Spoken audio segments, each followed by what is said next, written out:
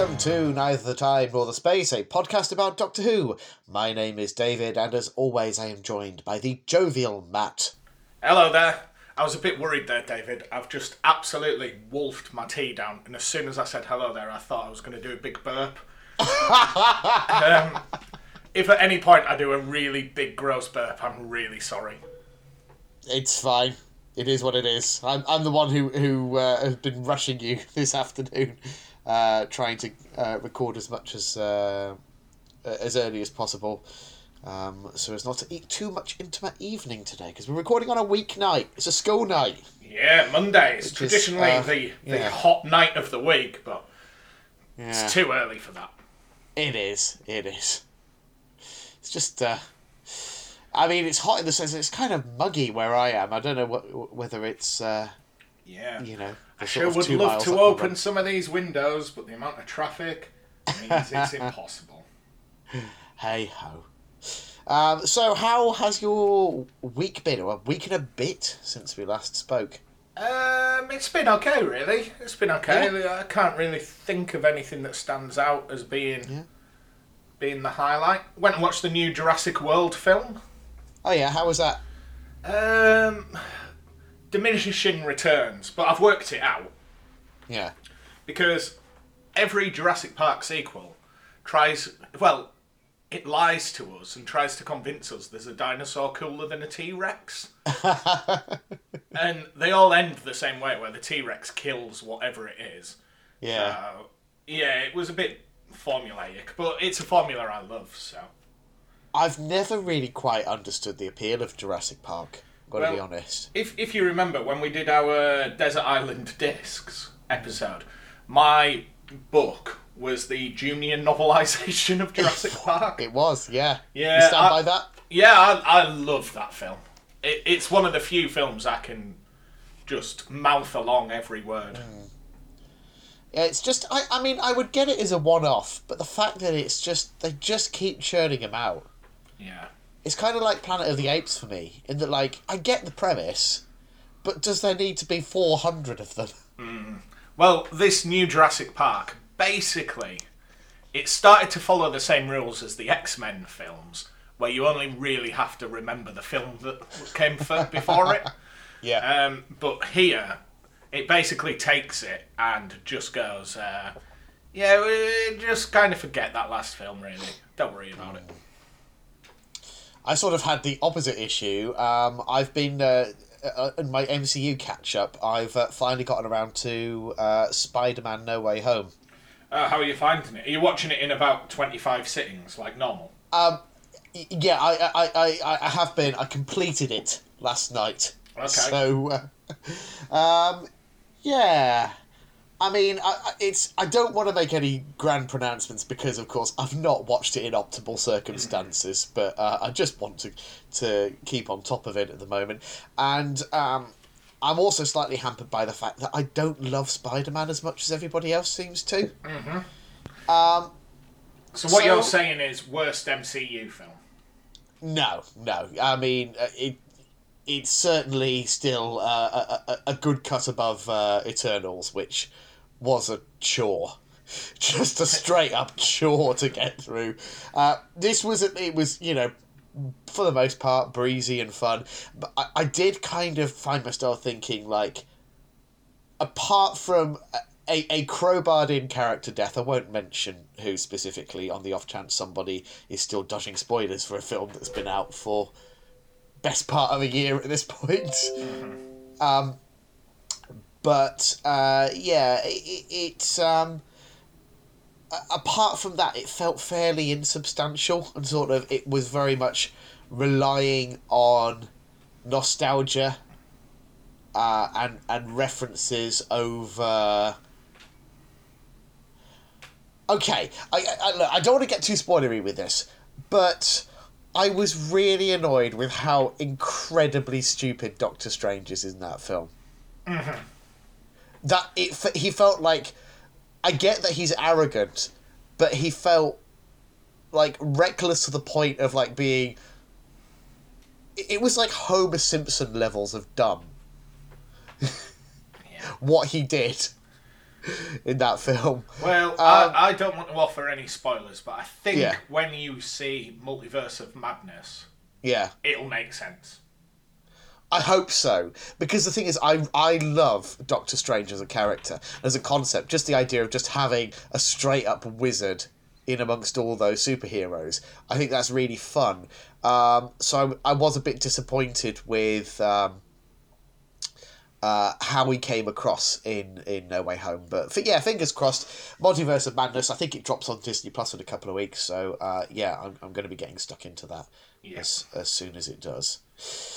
But yeah, other than that, I've not had a terribly exciting week, to be honest, Matt. Can I just have a rant for a moment? Yeah, Because of I course. really hope this has been picked up on the recording. Okay. So, in my new flat, beneath me is a lady who's about 90 years old. Uh-huh. And above me is a married couple who are both about 90 years old.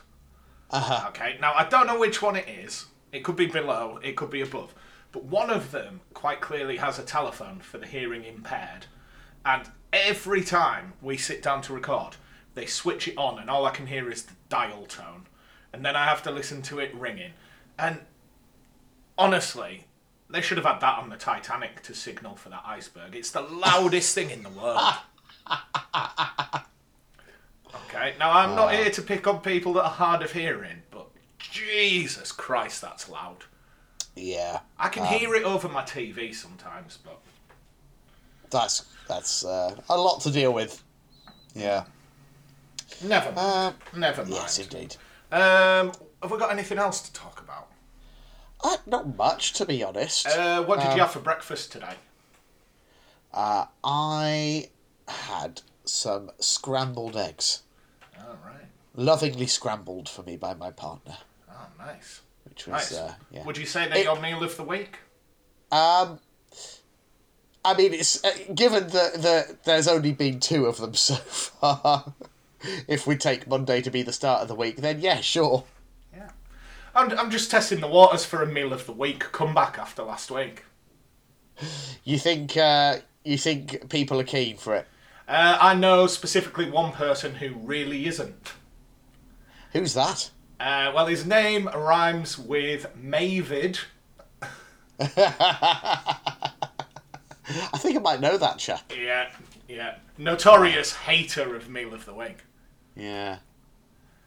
I mean, it's fine. Just thought it ran its course, didn't it? Yeah, we outgrew it. We're bigger than that now. Speaking of which, let's get into it. Everyone's favourite segment, A to Z of Doctor Who. Oh, and it's a strong week this week. Yeah. We're up to V. V. So what have we got? We've only got a month of the A to Z left. Yeah. It's I don't know what we're going to do with ourselves. No, because it turns out everything I've suggested to you, bloody other podcasts already do it. Yeah, pretty much. We'll figure something out. Yeah. Like, all the ideas I suggested were all from one episode of Verity. and look, let's be honest, okay, I have messaged them and apologised, but we totally stole Wheelie Big Quiz from Married to Who. We did, yeah. Like, it's true. It was just one day I was like, David, I've had this great idea. It must have come to me in a dream. And then the next week I was driving to work and I was like, oh, they're doing Trivial Pursuit. Oh, isn't it weird that we had the same idea? And it turned out they'd been doing it for months and it just plocked itself in my brain. Do you ever think, Matt, that there might be a few too many Doctor Who podcasts? Yeah. I think it's like Hollywood. We've run out of ideas. We need to reboot. A gritty reboot. Either that, or we just start. I mean, I was about to say we just start, pulling in other Doctor Who podcasts and do a big crossover event. But that was the after show, wasn't it? Yeah, So, we'll tick that off. Where do we go from here? Oh, no. I think it's a dedicated streaming platform with exclusive content. Yeah. It's the only place left for us. Yeah, exclusive content that is quite good for the first couple of episodes, and sort of drags a bit, but it's it's all right to have on in the background. And then, if you're lucky, maybe sort of pulls it out the bag for the final one of the run. Yeah, so keep your eyes open, guys, for Neither the Time Nor the Space 2.0, exclusive to Quibi. Yeah, we. I mean, we probably should be talking about it. We haven't quite signed on the dotted line yet, but that contract's going to be coming through any day now.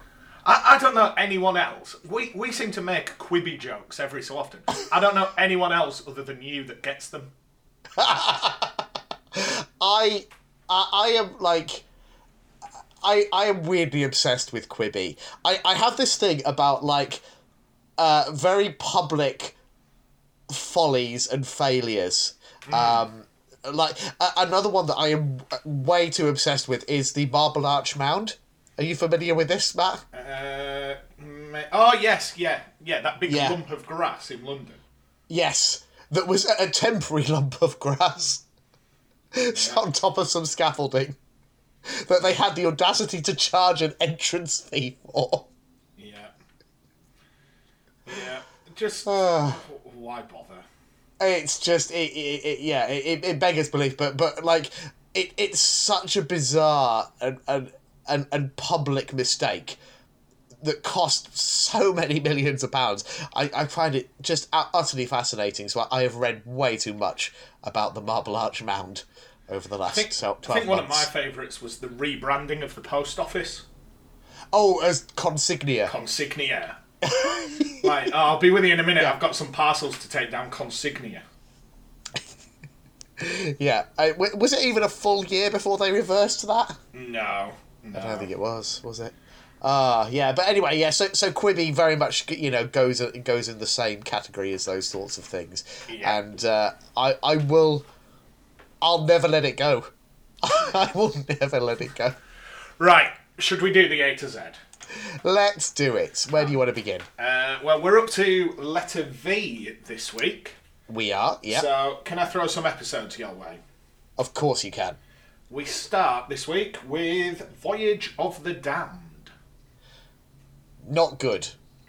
No. But still the highest rated episode of New Who. Oh, really? Yep. Well, I mean, it makes sense when you think about it.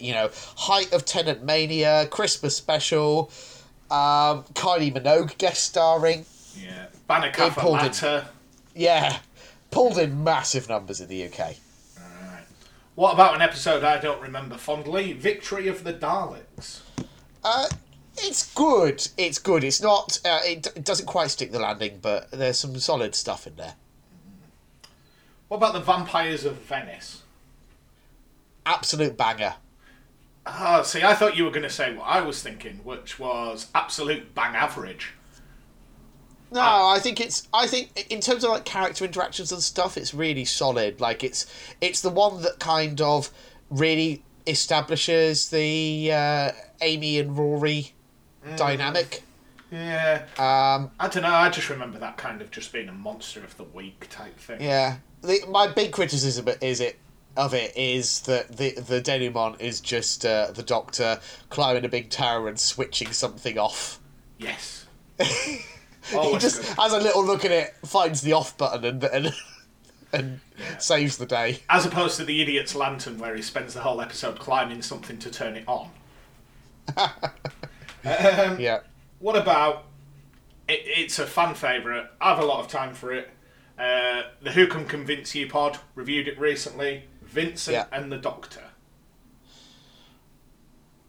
Very good. Got to be in the right frame of mind for it, because there are times when I find it comes across a little too mawkish, but I mean the central guest performance is phenomenal, and it definitely succeeds at what it sets out to do.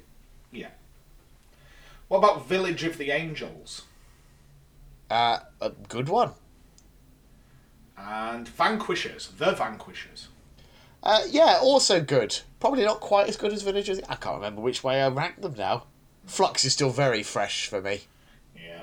I was going to put that Villa Diodati in here, but it was crap and undeserving of a place in the A to Z.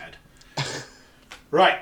Do you want some aliens, or are we going to do classic episodes? We'll do classic episodes quickly whilst we're on the subject of episodes. There's only a couple to mention. There's Vengeance on Varos, which is a Sixth Doctor story we should probably tackle. It's one I've heard a lot of. Yeah, it's worth a watch, that one. I think you'd enjoy it. And we've got The Visitation, which is a bit of a personal favourite of mine. Which is a Fifth Doctor. Right. Would you like some aliens? I would indeed. Now, I've gone for this from Vampires of Venice, but there were a lot of entries under Vampire. Doctor Who has a really weird relationship with vampires as a concept. There is loads of extended universe stuff, and like they're one of the sort of like ancient species of the universe, and so there's a lot of like, you know when you start getting into that sort of really in the weeds Time Lord lore bullshit stuff. Mm-hmm. There's loads of that relating to vampires, so lots of like stuff in New Adventures novels and Big Finish plays and tie-ins, and even as recently as the Time Lord Victorious thing from last year. Was that last year? Was it the year before? But that also had a whole plot thread that was all to do with the vampires, and to be honest, I've never managed to make head nor tail of it. State of Decay is pretty good, though. Okay, speaking of pretty good, next up, it's the Vashta Nerada. Yeah, I'd say more than pretty good. One of my favourite New Who aliens. Due a comeback, I would say. I enjoyed them. They're part of the Doctor Who adventure games that I played. Mm-hmm. Yeah. Enjoyed that. Yeah, very much. they've I think they popped up in a book or two. They've certainly popped up on Big Finish, but I would like to see somebody else have a crack at Vashta Nerada for TV. Then we have the Veil. Is that the thing from Heaven Sent? It is, yeah. Yeah. Yeah. Yeah, it's alright. A particular favourite of yours, the Vespiform. Oh, yeah, love the Vespiform. Yeah, Unicorn and the Wasp, those sexy, sexy wasps. Yeah. And then the last one we've got, and I didn't write down what episode this was from, is the Vigil. Oh, from the Rings of Akhaten. Again, who knows which of the many weird alien things. Yeah. Let's just say the Vigil and the Ultramancer are both the Big Sun. Mm-hmm. There we go. That settles that debate forever. Sure. We got any classic aliens? Oh, loads. I won't mention them all, but I think we should probably make particular mention of the Vervoids. Okay. Do yourself a favour, Matt. Google a Vervoid. Can you tell me how it's spelt, please? Vervoid. Vervoid from Terror of the Vervoids. They. if an avocado. Yeah. Looked more like a vagina, it would be a Vervoid. Yeah. And that's all we're going to say about that. Let's move on. Yeah, that is something else. We should probably also mention the Vord. Okay. As featured in the Keys of Marinus and Never Since. Basically, they just look like blokes in scuba diving outfits. And this was like early days of Doctor Who, and it's a classic example of like them just not quite knowing what to do. Right. So people like have attempted to deepen the lore when it comes to the Vord, but I don't think the Vord are going to be showing up in New Who anytime soon. No, I'm excited to see some like deviant art where they've been modernised. Right. Do you want cast and companions? Yeah, go on. Okay, I've got Vicky. Yeah, great companion. And then I've got Victoria. Not as much fun as Vicky. And then we've got what's probably going to be my pick for this week. Yeah? You know I love him. Vizsla Turlo. Ah, yeah, good old Turlo. Yeah, just little horrible creep. I love him. Little weird ginger creep. Just... yeah, in his little school uniform. Yeah, which makes him even creepier. Yeah. Yeah, I think that's going to be my I mean, pick. this is no slight on Mark Strickland, who by all counts is a really lovely bloke, but Turlo as a character very much reminds me of, you know, those kids at school who you think by any rights should be the target of bullies, but somehow have managed to flip the script to become bullies themselves. Yeah, I'm totally with you on that. Like, just someone everyone should hate. Yeah. Yeah. And in that respect, perfect casting for the role he was given. Right. Well, You know. can I tell you something? Yeah. I'm going to send you something here. All right. Let's just see if we can. In fact, I might just send you this whole screenshot. When he doesn't look creepy and weird. Mm-hmm. Hold on, where are you? He's pretty dreamy. Oh yeah, he's not a bad looking bloke by any stretch. Wait till you see this picture. He's rivaling Anthony Ainley here. Very nearly sent a picture of Turlo to my mum there. Just as an aside, let me tell you a story about when I texted my mum today. We were discussing money, and I sent her a message saying, "Take care of the pennies, the pounds take care of themselves," which predicted text auto-corrected to "Take care of the penises, the pounds take care of themselves." Check out this guy. Oh, that is sultry. Yeah. He might be going in my Mount Rushmore of handsome Doctor Who characters. Fair enough. Can't disagree with you there, but yeah, there's just he does a really good job of just evoking that just annoying little creep vibes. Yeah, so that probably does it for characters then. Do you want to hear some writers? Always. Yeah, I've got none, so best move on. I think I know who you're going to say. Who do you reckon I'm going to say? I think you're going to go, it's got to be Verity Lambert, because without her, we wouldn't have the show today. Same as you and every other dork on Twitter. Yeah, I mean, it is the obvious one. In all honesty, though, I mean, I can't remember. Did I say her for L?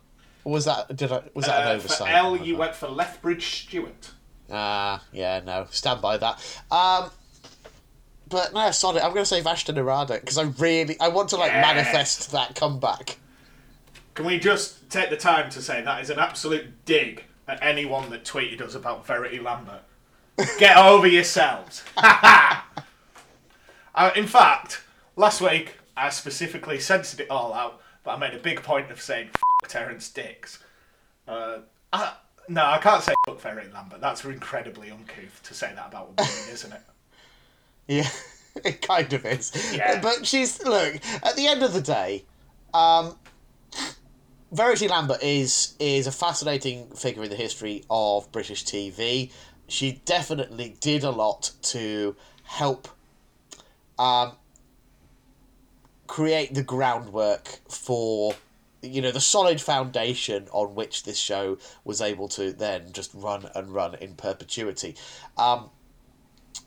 However, I do think Doctor Who fans have a bit of a tendency to romanticise and mythologise something that was, for most of the people involved, just a job they did for a couple of years. Yeah. Do you know what I mean? Yeah. I think if you asked Verity Lambert... In that An Adventure in Space and Time, she was pretty good Yeah. in that, but like that was a work of fiction, wasn't it? It's certainly it was An Adventure in Space and Time is certainly guilty of a certain degree of romanticizing history and fudging certain details in order to give it a shape of a more satisfying story. But I do think that has contributed a little to. Now, having said that, she was already, one of those figures who was widely. I can't think of the words. I'm trying. You know what I'm saying. You know what I'm saying. I think I don't want to seem like I'm bashing anyone. At the end of the day, Verity Lambert is a very important figure in the history of Doctor Who, and we're right to recognise that. But at the end of the day, it was just a job for her. And I think there were probably other things she did that she was equally proud of, if not more so. Would you say it was a mistake on her part not to come out and congratulate Ncuti Gatwa on getting the role of the Doctor? It's not a good look, let's be honest. No, come on, Verity, you're better than that. Yeah. Anyway. I like making that joke whenever we talk about someone who's died. It's a good one. It just lightens the mood, doesn't it? We're all sad she's gone, but we can have a bit of fun. We can. All right then. Where do we have anything else to discuss? What is your pick for V? Have we covered that? I've gone for Vizsla Turlo. You're sticking with that, right? Vizsla Turlo. I've only seen a couple of stories with him in, but he's good in all of them. He is indeed. All right, great. Tick. There we go. That's off the list. W next week. Ooh, that'll be a meaty one, I reckon. Yeah. I think we'll have plenty to be digging into. Yeah. Right, Matt, you know what time it is? We had a week off currently last week. 5:25. It is time for Have I Got Who's For You? Oh, exciting.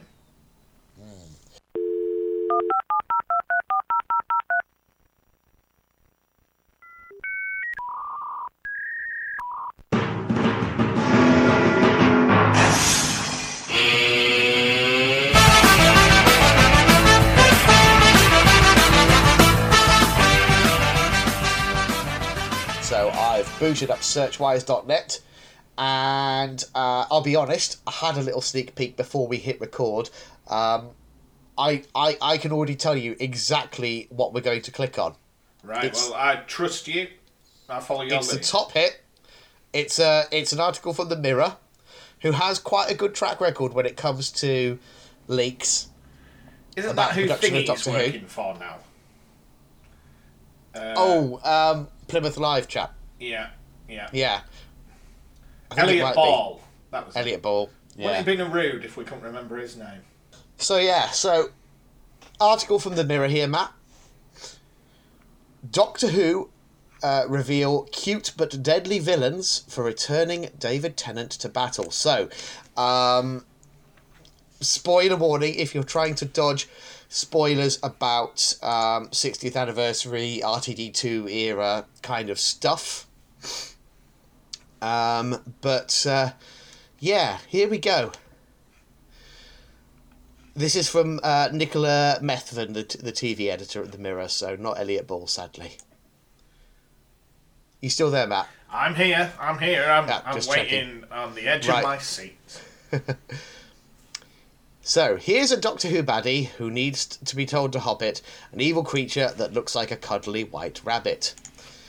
Beep the Meep is set to battle the Doctor when David Tennant returns to the role for the BBC Sci-Fi show's 60th anniversary next year.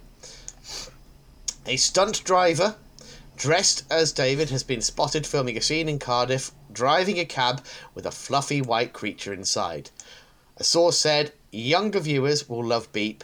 He appears to be meek and cute, but he's as deadly as a Dalek or a Cyberman.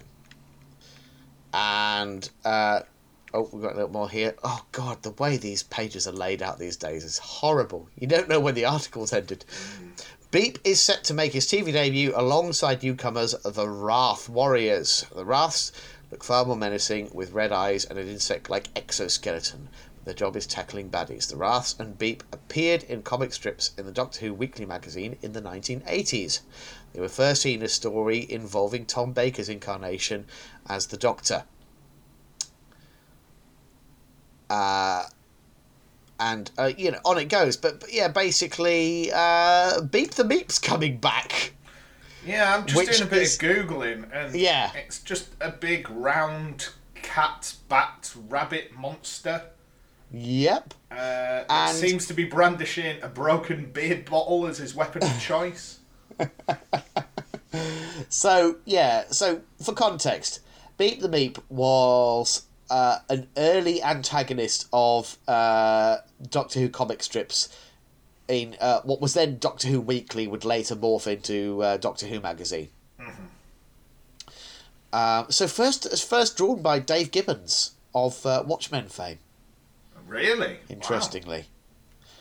Wow. Oh yeah, I mean, so pretty much everyone who was anyone in British comics in the 80s and 90s probably did a stint on Doctor Who comics at some stage or other in the 80s. Basically not one of those characters that because it's just so outlandish, no one's forgotten about them, even though he's really not appeared in much. So, handful of comics, and then Big Finish have done a couple of things with them. The only one that I'm familiar with is the Ratings War, which is just a short freebie with Colin Baker that was given away, I think, initially with an issue of Doctor Who magazine. And they later did an adaptation of the first Beep the Meep story when they were doing some sets of comic strip adaptations that I think they've discontinued because they weren't selling very well. Yeah. But yeah, I mean, sure, whatever. Yeah, it looks very 1980s, 2000 AD style. Yeah, and it does that whole thing of being subversive in, you think it's cute and cuddly, but then it turns out to be a vicious little bastard. Yeah. Which is a tried and true trope, isn't it? I mean, RTD does have a bit of a record when it comes to doing those things that are sort of cute but then vicious or unsettling. I'm thinking of things like Adipose and...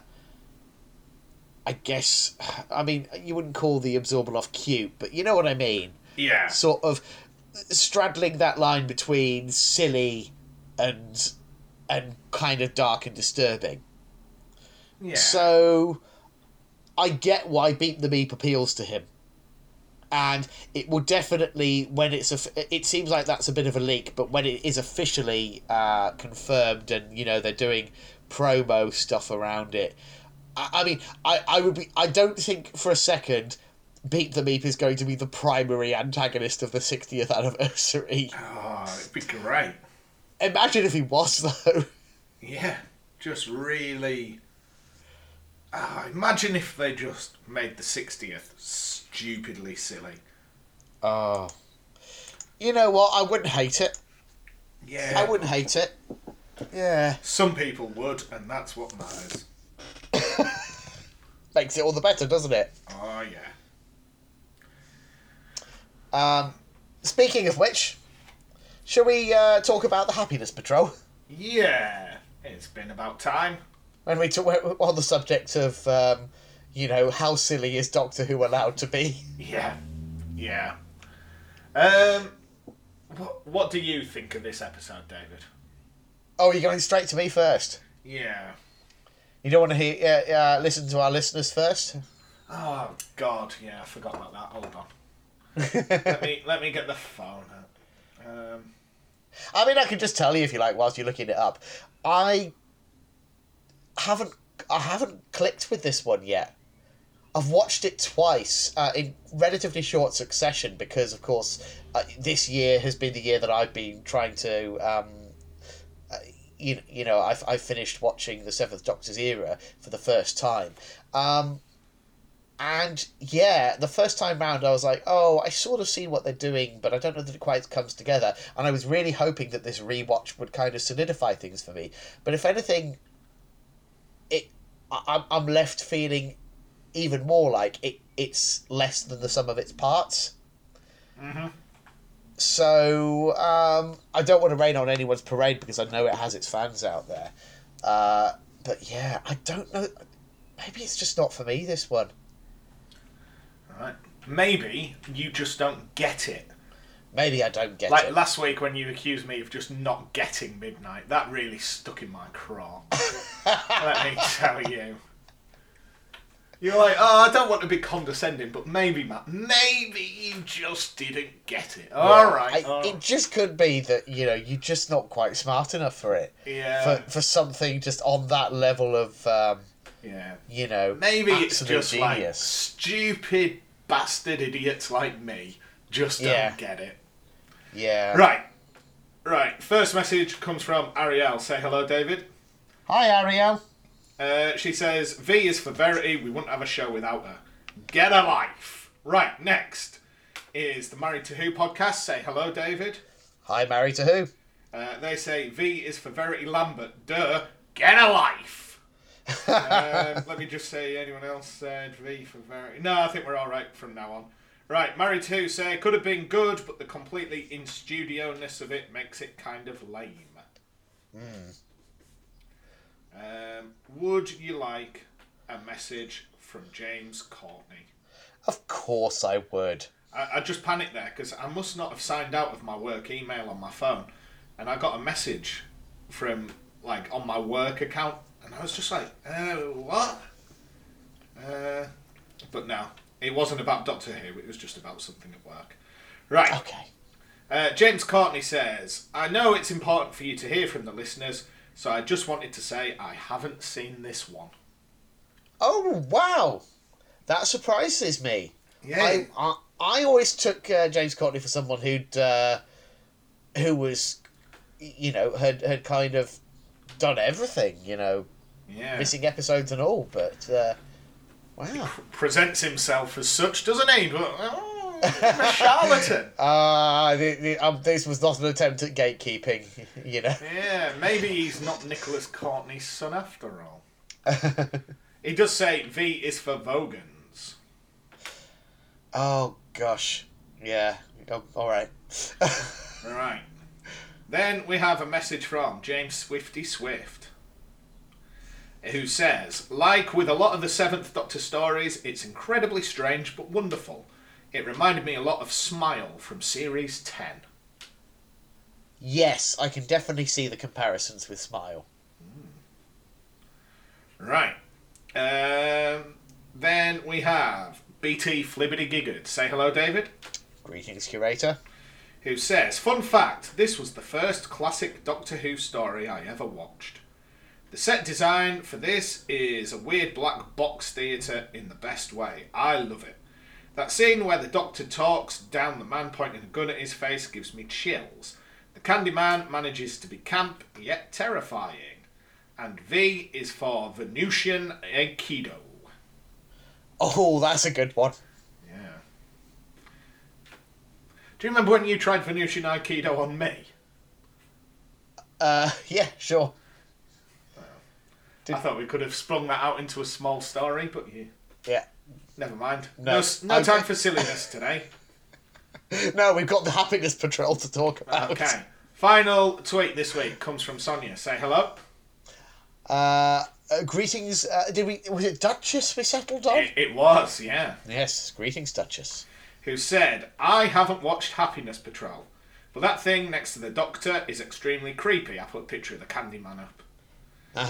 And V is for Madame Vastra. Oh, yes. Yeah, good character. There's a good one we missed. So that's all the tweets this week. Great. So, broadly, everyone seems to like it, except for me. Yeah. Or they haven't seen it. And that seems to very much be the case more generally. I think there was a time in Doctor Who fandom where it was one of those episodes that fans tended to kind of pretend didn't exist because it was, perceived to be too silly, and Doctor Who is a serious, important program, and it's not stupid, and people wanted to brush the silly bits under the carpet. But beyond the surface level weirdness and silliness, it is quite a serious story. It's trying to make some pretty weighty points. I think the trouble is that it can't quite commit to. It sort of, I don't know, it dances around a lot of stuff. Mm-hmm. And, I don't know. I'm struggling to formulate a sort of considered conclusion on this one, because I want to see what everybody else sees in it. So, yeah. That's kind of where I'm at with it. What about you, Matt? What did you make of this one? So, obviously, we have our ranking system. We do. Rarely used these days, but we do have it. I'm going to bring it back for this one. Okay. So, 4 types of Doctor Who episode. We have good episode, we have bad episode, good with bad bits, bad with good bits. Now, I'm going to introduce a new one here, David. Okay. Which is, I completely understand why this show was cancelled, and I support that decision.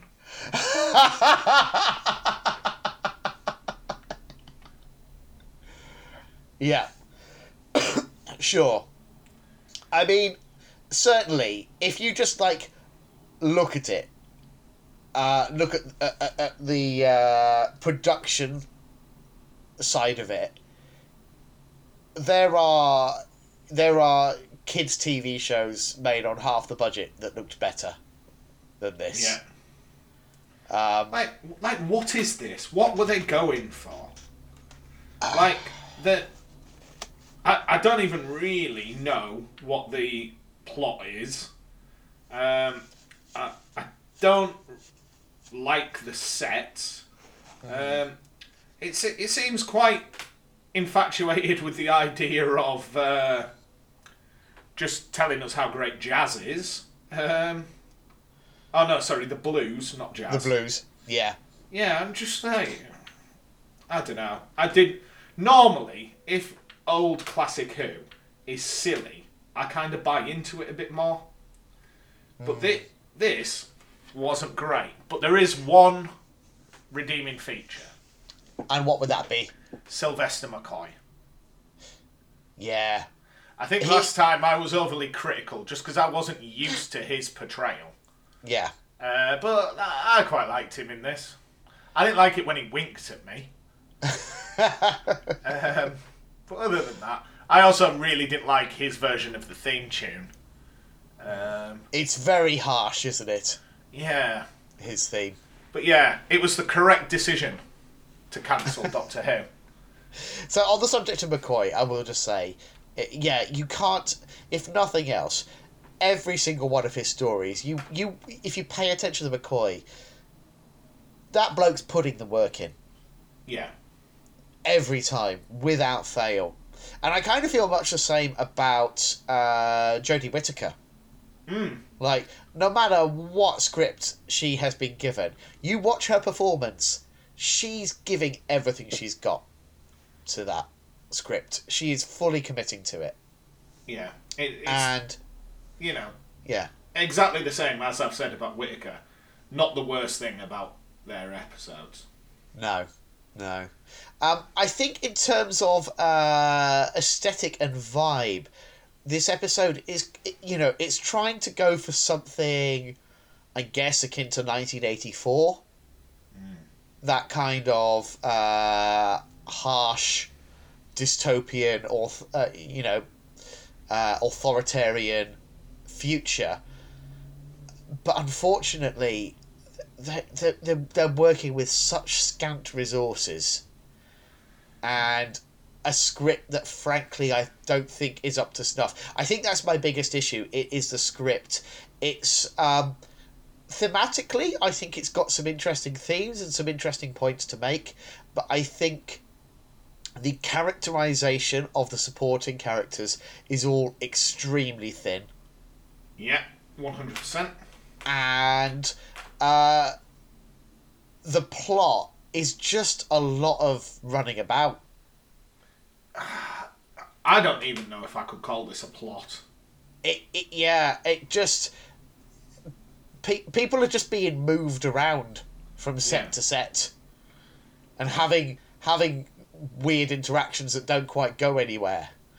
There's bits where the Doctor's talking to someone, and then the next scene, he's just across the city talking to someone else. It's jarring. So that's kind of why I end up feeling like it's sort of less than the sum of its parts. I get what it's going for. I think it's a valiant effort, but with such a jumbled script, you know, you'd have to be a miracle worker to make it really come together. Yeah, I think. And I don't blame those involved for failing to do so. I do. I blame Graham Curry and Chris Clough. So yeah, I mean, but ultimately, I can't disagree. When you say, imagine, you know, switching this on in sort of what would be like 1988, I think this is, and looking at this and then watching literally any other TV show being made at that time, you can't help but think, God, yeah, this is naff. Right, let me. I know we're going around the houses. Yeah. Let me Google 1988 in British TV. Let's just see what else was on. Okay. Right. So, instead of this... oh no, that's the Academy Awards. 1988. Here we go. These are television shows that were on this year. Unfortunately, a lot of it is like continuing television shows, so it's like the BBC's coverage of Wimbledon, still going strong.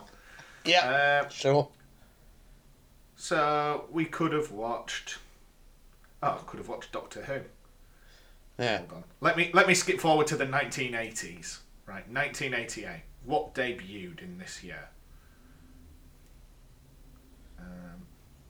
I'm sorry, this is taking forever. We could have watched Star Wars Droids, the animated Star Wars. We could have watched a cartoon I remember, but I don't remember anything about it, called Kissifer, about an animated bear. That was good. Right. We could have watched First of the Summer Wine. Oh, was that a thing? Yeah. Oh, I've never heard of that. Was it before Last of the Summer Wine? I imagine it must have been a prequel series of some kind. It was a prequel, yeah.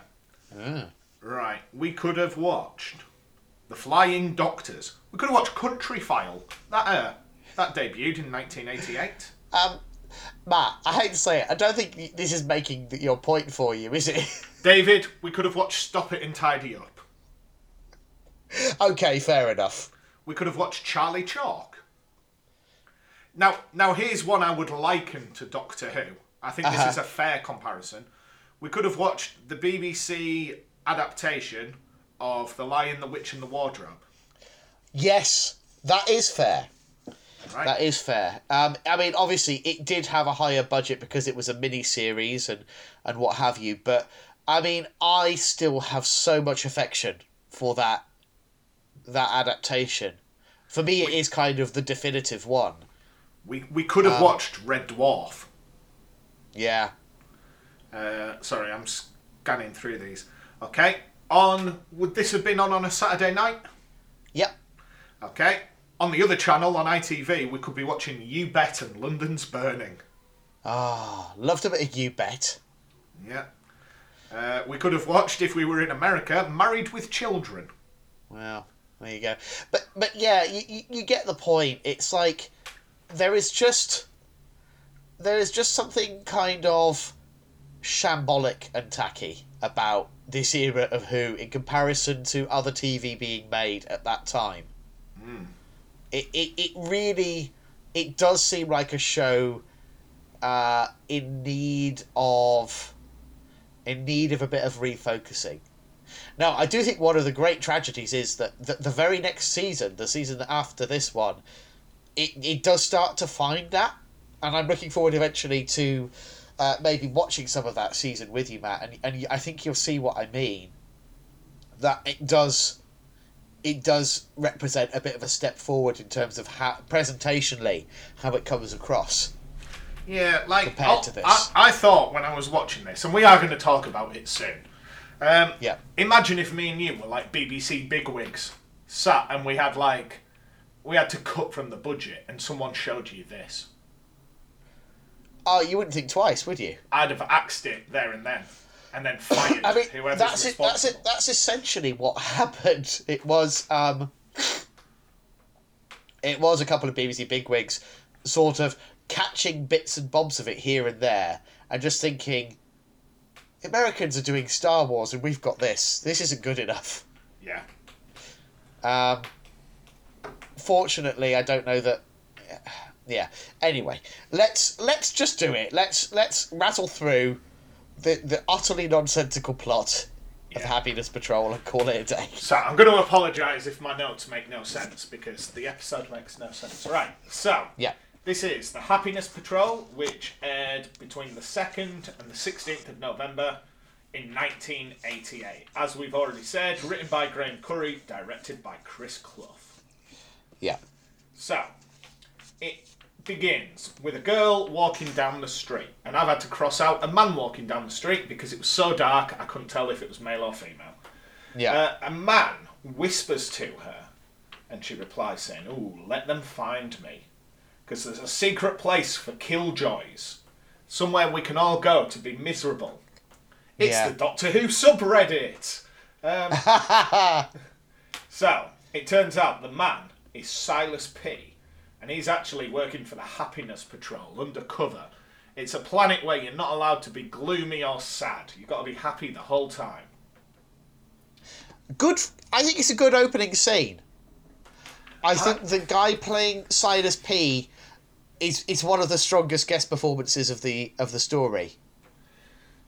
Yeah, but even at this point, I thought, is this going to be making some prophetic statement about how it's okay to be sad, and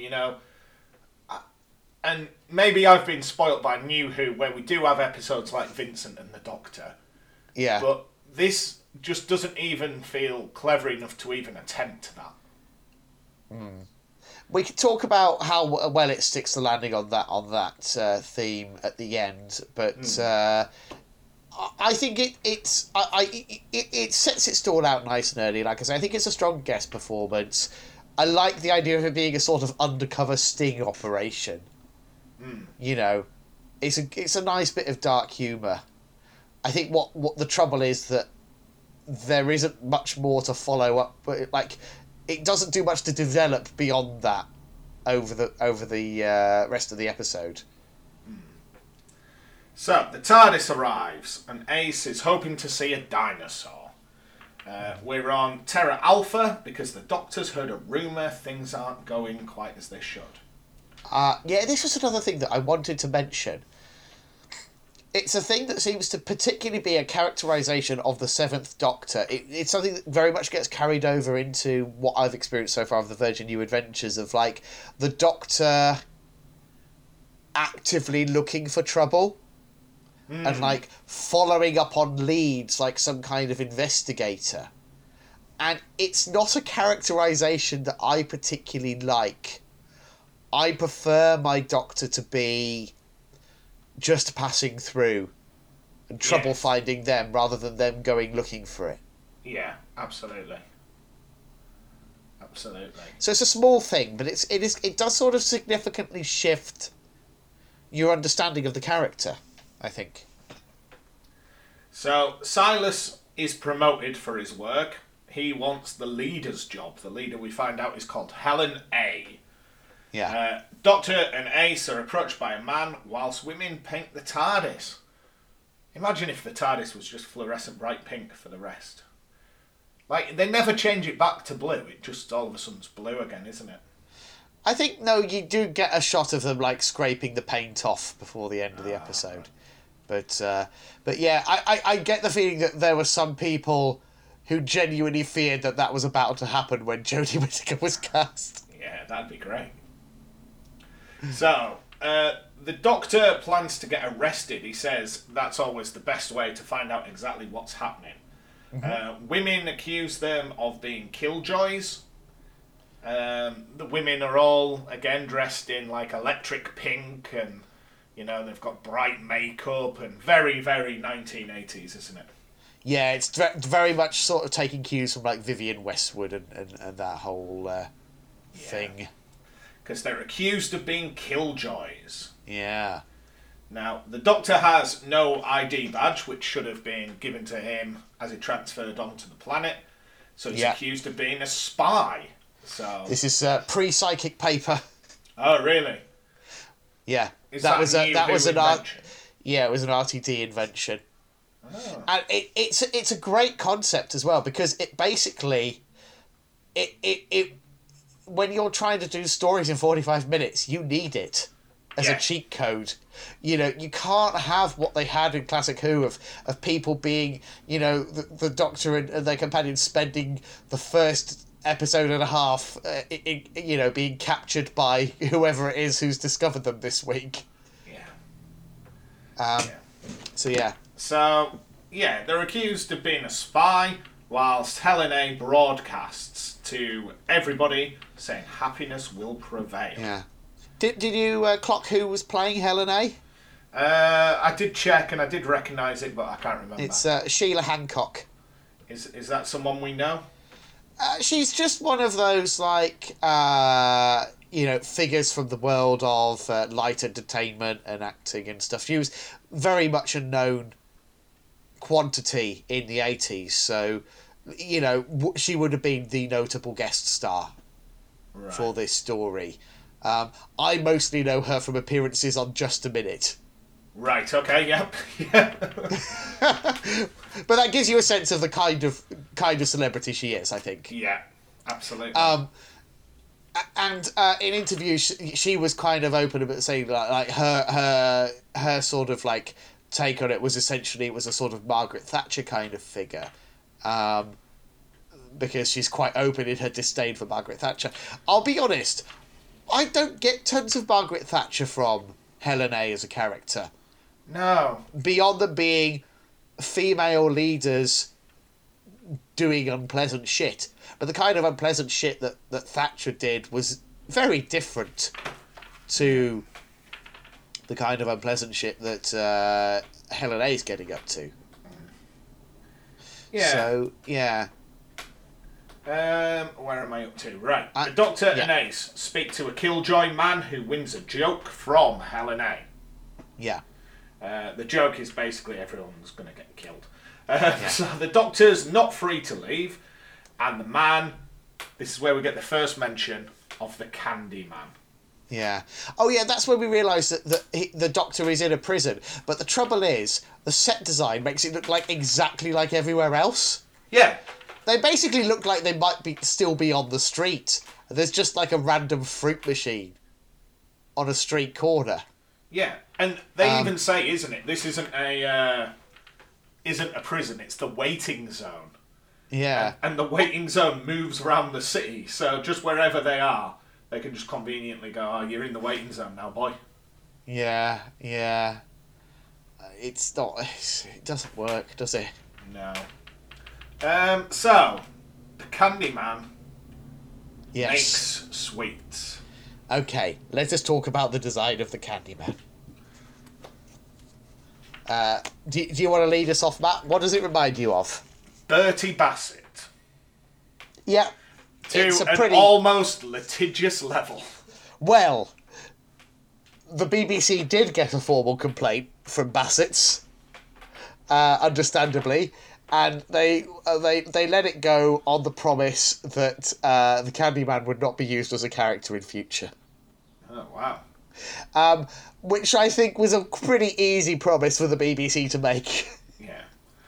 overall. You mean this terrible character that looks absolutely rubbish and ruins the episode? Yeah. We'll write him out. Don't worry about it. So yeah, there you go. But yeah, so you're not a fan of the Candyman then? Like the design, Yeah, if done properly, could have looked really good, but it's quite clearly very cheap. yeah. It's just a bloke in a costume. Like you can see the sort of the various different suites, like sort of folding and because they're made of like cheap rubber material or whatever. Yeah, and then more than anything, just the voice, man. Oh, Yes. the voice is so grating. Yeah. It's just so ear-piercingly shrill. Yeah. Ultimately, for me, Candyman is a big swing and a miss. Yeah. Right, so Helen A says, "What's for dinner? People are disappearing all over Terra Alpha.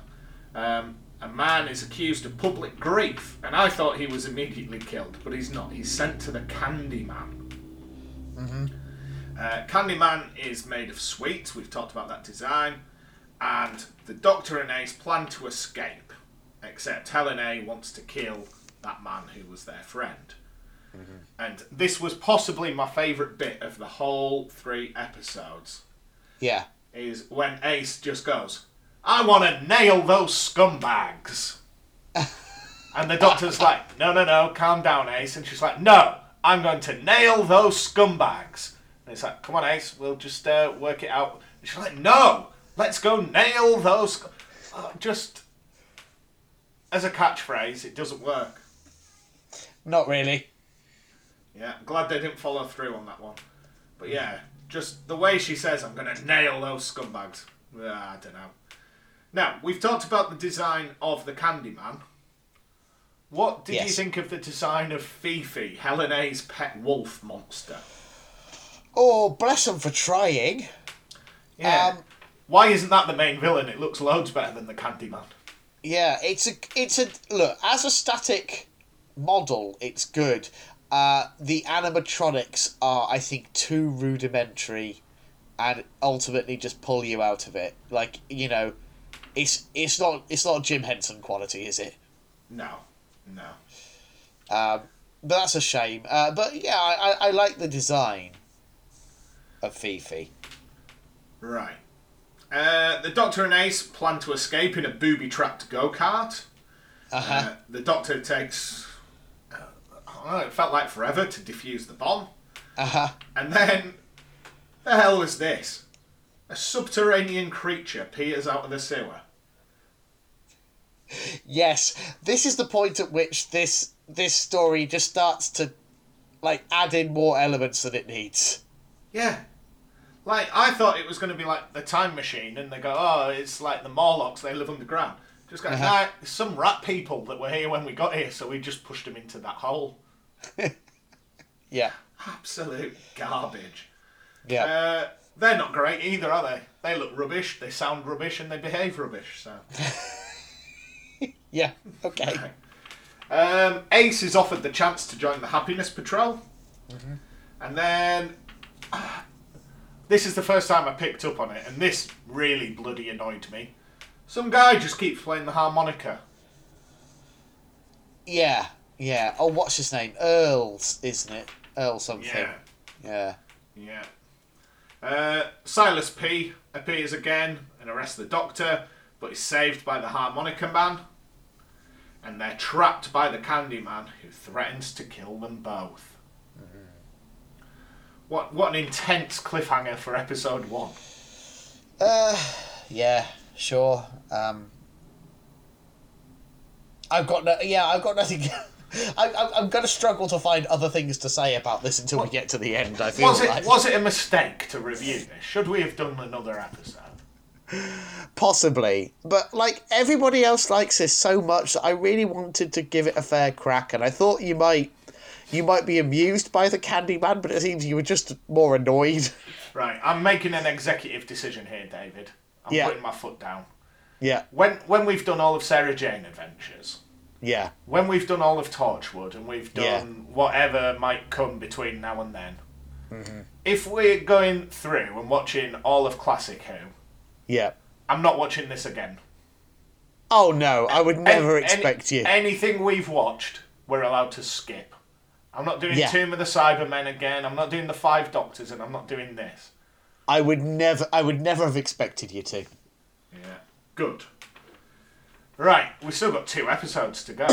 Oh, jeez. Come on, let's rattle through this then. Right. The subterranean creature watches Ace being led by the Happiness Patrol. The Candyman makes the Doctor and the Harmonica Man do a taste tests. But he also, at this point, we're introduced to Gilbert. Yeah. The Candyman's assistant, who the Candyman absolutely hates. And we're led to believe is some sort of weird Igor character that helps the Candyman. I mean, we find out that's not the case. Yeah, we'll talk about that when we get to it.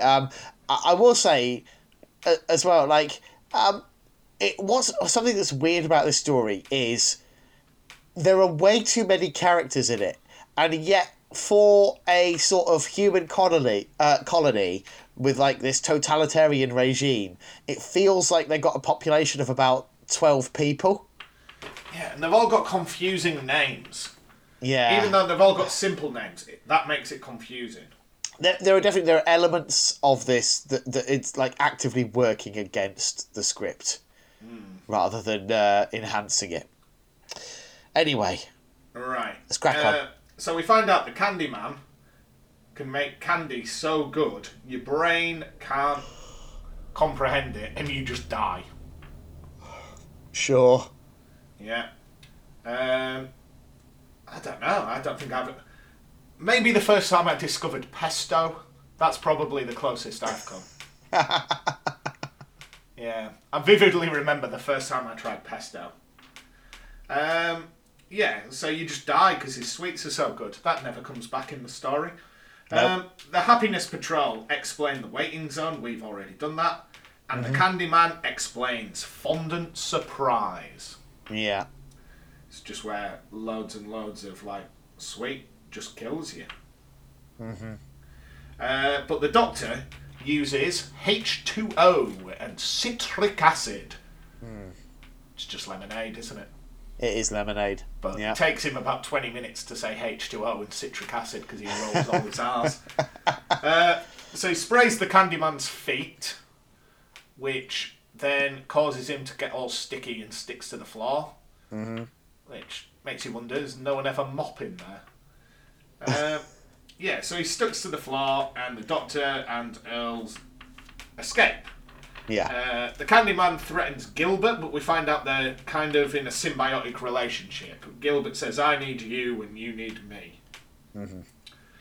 The Doctor meets the subterranean people. I think, are they called the Pipe People? I think so, yes. Yeah. I mean, might as well come clean, David. I've still got your BritBox login, so I watched this on BritBox. And the episode, like, description calls them the Pipe People. Sure. Okay. But yeah, they're just weird rat men.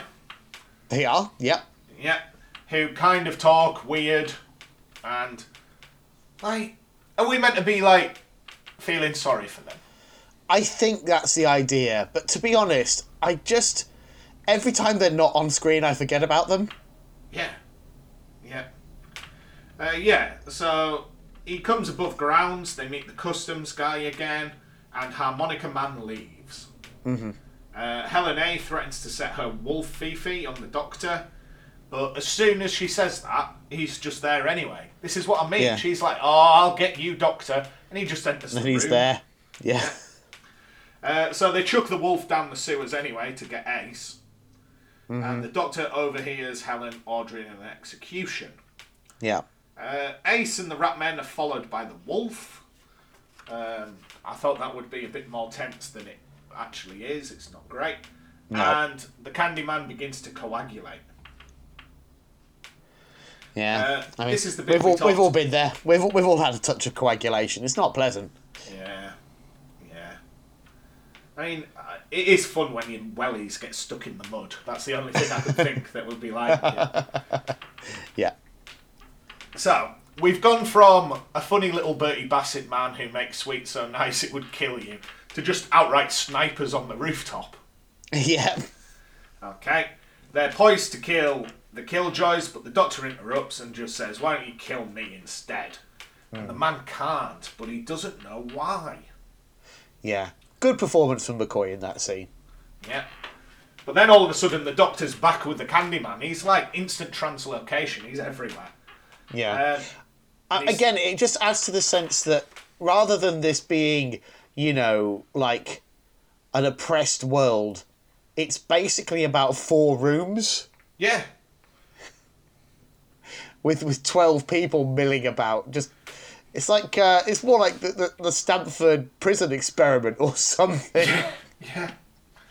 You've got a handful of people, half of whom are guards and half of whom are prisoners. They've just got to sort it out between themselves. Oh, great knowledge of Philip Zimbardo there. I teach that as part of A-level psychology. Oh, do you? Yeah. Yeah. Do you know how that prison study ended? Just to go off on a tangent. Oh, it was really bad, wasn't it? Like, yeah, but it reached Friday evening. Yeah. And Zimbardo was clocking off for the week. Yeah. Because he had a hot date. He was like, I'm going home. I'm going to pick this girl up.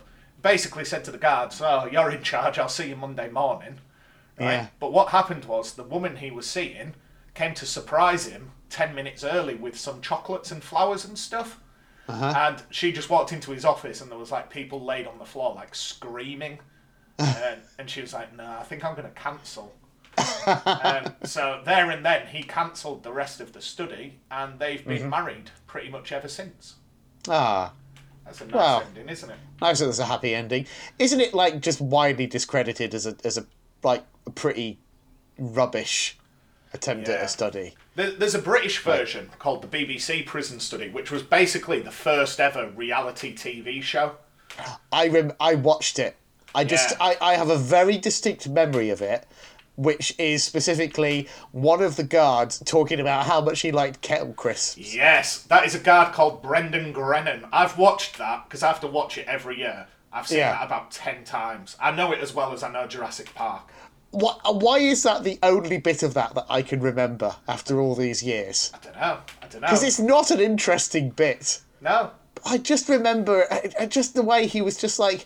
I think it was... I remember thinking, like, they really hyped up that series when it came out, and my abiding memory of it is just like, oh, this is kind of boring, isn't it? And I think it's almost perfectly encapsulated by that bloke just sort of like... Because he's talking to one of the prisoners, I think. He They're is, just standing around having a chat like they're down the pub. Yeah. You've weirdly tapped into the one bit of my job I really enjoy teaching. I'm sorry. I didn't mean to derail us when we've got a disappointing Classic Who story to get through.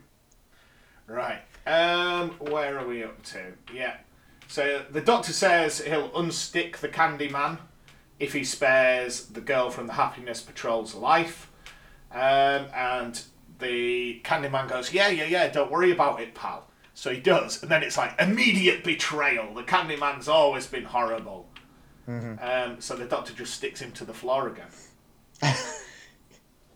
Yeah, it was clever the first time. Bit boring the second time. Then the Doctor, after this like high tension scene, is just playing spoons with the harmonica man again. Ace is being taken to her Happiness Patrol audition, that we know is just another term for execution. The Doctor sees a poster that Ace is performing, so he's going to attend her execution. So that's the end of episode 2.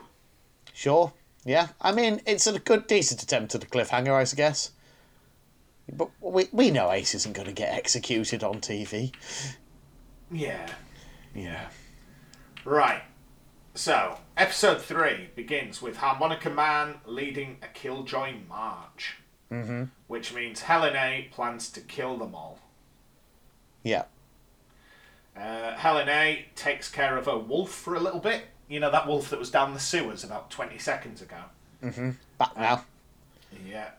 And the Doctor attends Ace's performance where he meets Trevor Sigma, the census man again.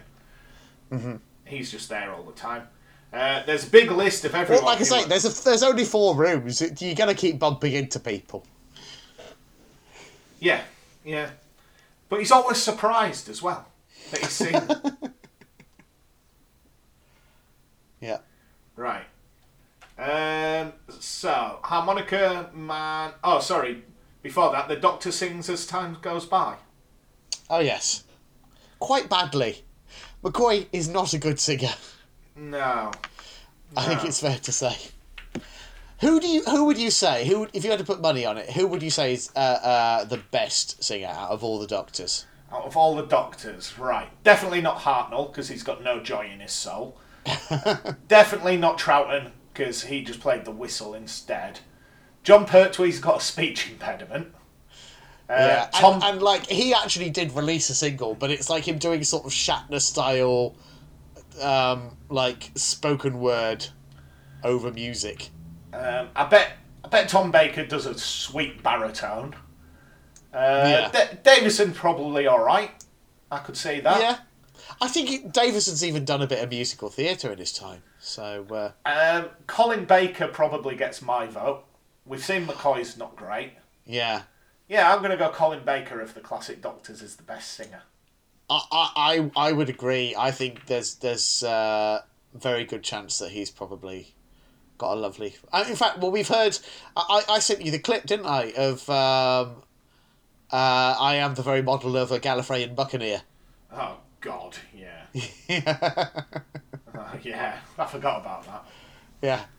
Not going to change your answer now. No. Sorry, I'm just texting the after show group to say which classic Doctor is the best singer and why is it Colin Baker. See what they come back with. Yeah. And why is it Colin Baker?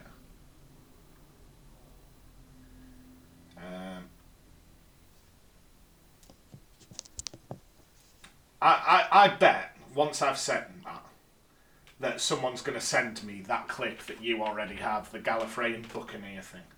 Yeah. Right, let's get through this. Okay. So, the Doctor's sung as time goes by, Harmonica Man appears, Helen A sets her wolf into the sewers. Again. Ace arrives at the execution, and the Doctor works out if you at least pretend to be happy, you can't be killed. Yeah, we only kill the killjoys. So the Happiness Patrol bloody love it, and they're all laughing. Except some. Okay, so there's like a little partisan group that are just going mad, laughing their head off. Ace starts laughing and begins to join the Doctor in escape. Helen A broadcasts to the Happiness Patrol. Fifi the Wolf approaches the Doctor and the Rat Man. Harmonica Man. I'm not going to talk about Harmonica Man. Just assume he's there playing the harmonica for the remainder of this episode. He bloody gets about, doesn't he? He does. Yeah, they work out if he plays a certain note, it will cause a sugar avalanche. Does he do that? He does do that, yeah. Yeah, I thought he did. That's what kills Fifi. Yeah, but it's massively foreshadowed and then doesn't happen for ages. Yeah. Right. Yeah. Helen A calls the Candyman. The Doctor approaches as the Candyman is up to something. So Ace heats up a poker. Basically, they just stab him to death, then boot him into an oven. Yeah. You know, red hot poker, they're like, we're going to run you through, we're going to melt you from the inside out, and then put you in the oven. Yeah, that's pretty bad. So he gets melted, and all we see are his charred remnants. Mm-hmm. We find out that Gilbert, who we've perceived as a bit of a dum-dum character, actually made the Candyman. And we get a really drawn-out explanation, don't we? Where he's like... Yeah, it's like... it's baffling, because it's like, it is too late to be guessing the Candyman's backstory. Yeah, we are halfway through the last... sorry for the Candyman. Yeah, we're halfway through the last part of this story. It doesn't matter now, he's dead. Why are you giving us his backstory now? And yeah, it basically just seems that he's just casually a supervillain and has been this whole time. You know, there's all this talk about him, like, unleashing a virus, which, like, killed a bunch of people or something. It's a very strange scene, that. Right. Is there a Target novelisation of the Happiness Patrol? Oh, I would have thought so. Let me just... Oh, there is, yeah. Yeah. Let me see how much it is on Amazon. Because I might buy it, just so I can work out the Candyman's... £8.70? I don't think so. Not is it worth cheaper on eBay? Sorry, I'm going off on a lot of tangents today. It's all right. Anything to avoid talking about this one. Happiness Patrol Target. I'm going to set a price, a maximum price of £2.50. If I can get it for less than that, I'll buy it. $6.99, £4.50. Sounds like it might not be in print anymore. Yeah, £4.50 with £2 postage. Maybe on payday. I'm going to add that to my watch list. Yeah, and then I'll give you a full... I might even do a bonus episode on the life and times of... I'd love to know if it's an improvement. Yeah, well, if Twin Dilemma's anything to go by, it certainly won't be. Right. So yeah, the Candyman gets melted, Gilbert made him, and Gilbert leaves on a shuttle with Helen A's husband. Which begs the question, why haven't people been doing this all along? Yeah, if they can just leave. Yeah. Then just like, leave. Oh, well, we'll stay here and fight. It's an open door policy. You can go at any time. You've got the right to withdraw. It's just... Yeah. Yeah. Right, so she leaves with Helen A's husband as well, who's sick of her. He's had enough. Mm-hmm. So the Doctor overcomes the last of the Happiness Patrol whilst Helen A escapes. And then finally the Doctor accosts her and she finds a half-dead Fifi. She's really, really upset. The Doctor and Ace just clear off in the TARDIS. Yeah. So instead of resolving it, they just kind of go, look, this has been really bad. You need to think about this. We're leaving. And that's it. So that last scene where the Doctor kind of spells out the moral of the story, you know, happiness means nothing if it doesn't, you know, coexist with sadness. You know, you need to have both sides of the coin. Yeah, valid point. Right. Can I just say, we've already had a submission from Mark from All of Time and Space saying, oh, right. Colin Baker is the best singer, and he's linked me that song, the Gallifreyan Buccaneers song. Yeah.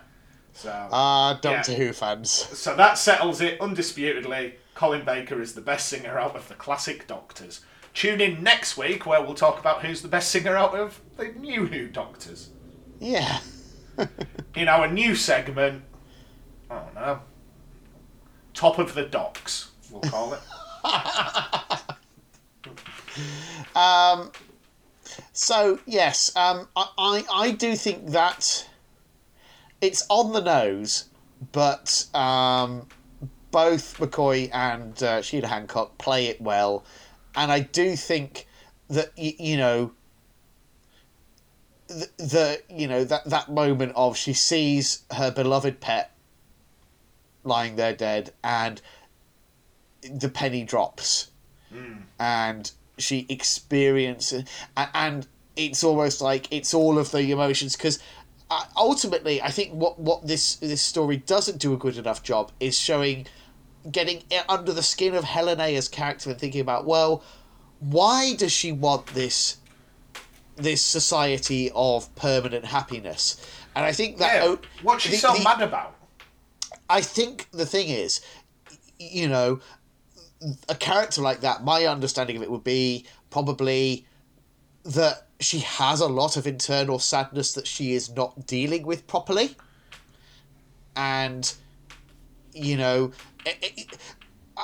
the concept of things like, you know, toxic positivity, I think is as valid as ever, if not more so.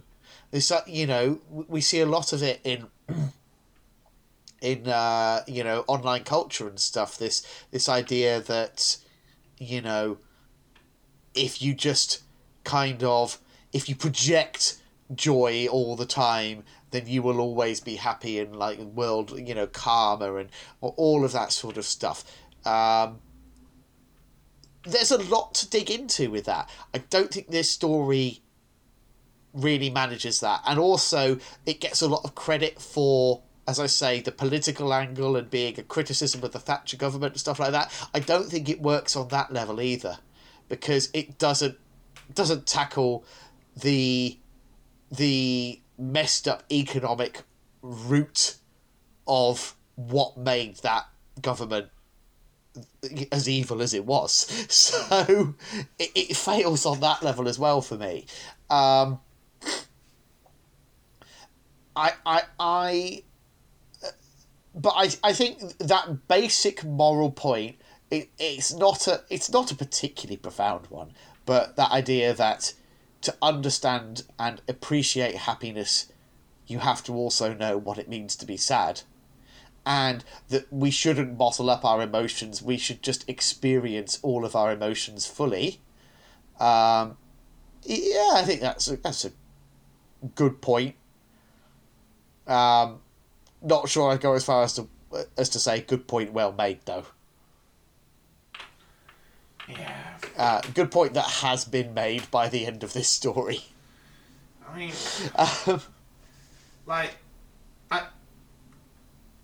I'm glad we've done it. It was a bit of a curiosity to me.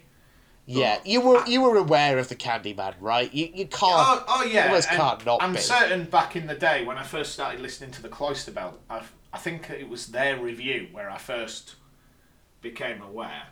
Yeah. Well, I don't know. Like I say, if you think back to when we did do the Twin Dilemma, everything that was camp and silly and rubbish about that, I really liked, and I don't know what it is, but this just didn't work. Yeah, that's the thing. It's like it. I think that the silly elements are all very surface, and what's underneath is just kind of grim and sloppily thrown together, which makes it not a particularly fun watch. No. At least not for me. Just no, not. So fun. yeah, I apologise to all of our listeners who are fans of the Happiness Patrol. I know you're out there. I imagine this, if you're still listening at this point, after listening to two people just kind of bag on this episode for 45 minutes, well done. And I do apologise. Fingers crossed. Like, imagine if this is your favourite episode. Yeah. Get a life. It will be somebody's. Yeah. There's one thing we know about Doctor Who fans.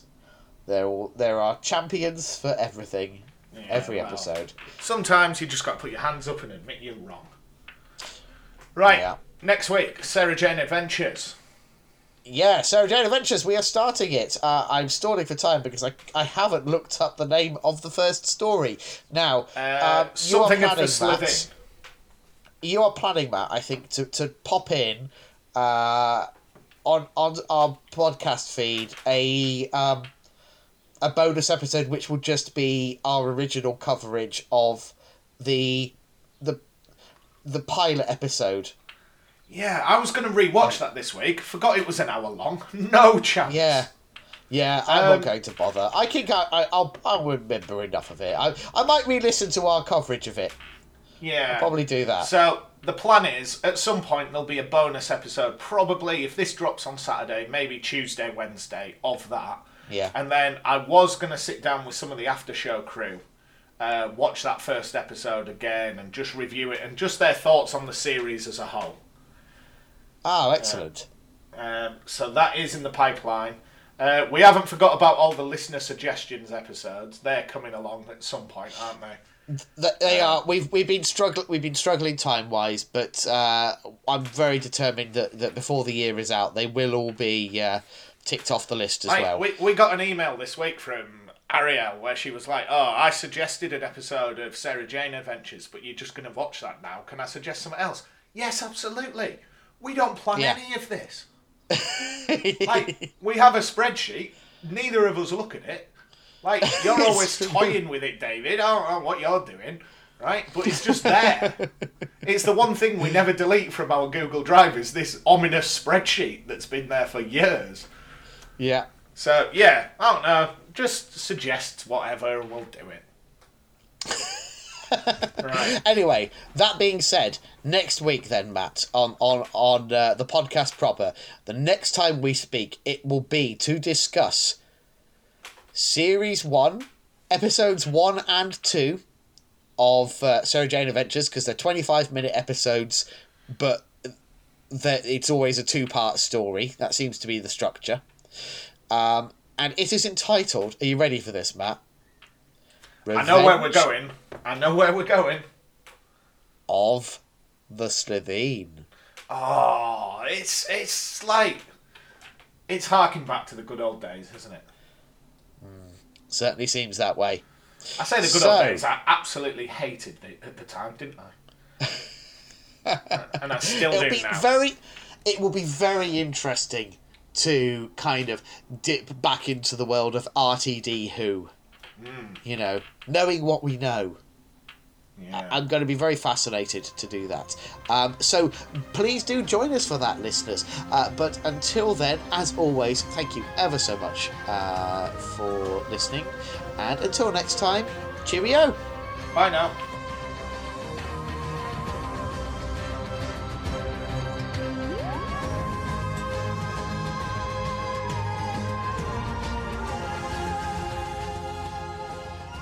Thank you for listening to Neither the Time Nor the Space. If you wish to contact us, our email address is timenorspacepod@gmail.com, and on Twitter we are @timenorspacepod. And thank you to Alexander Urban for his smashing arrangement of the Doctor Who theme.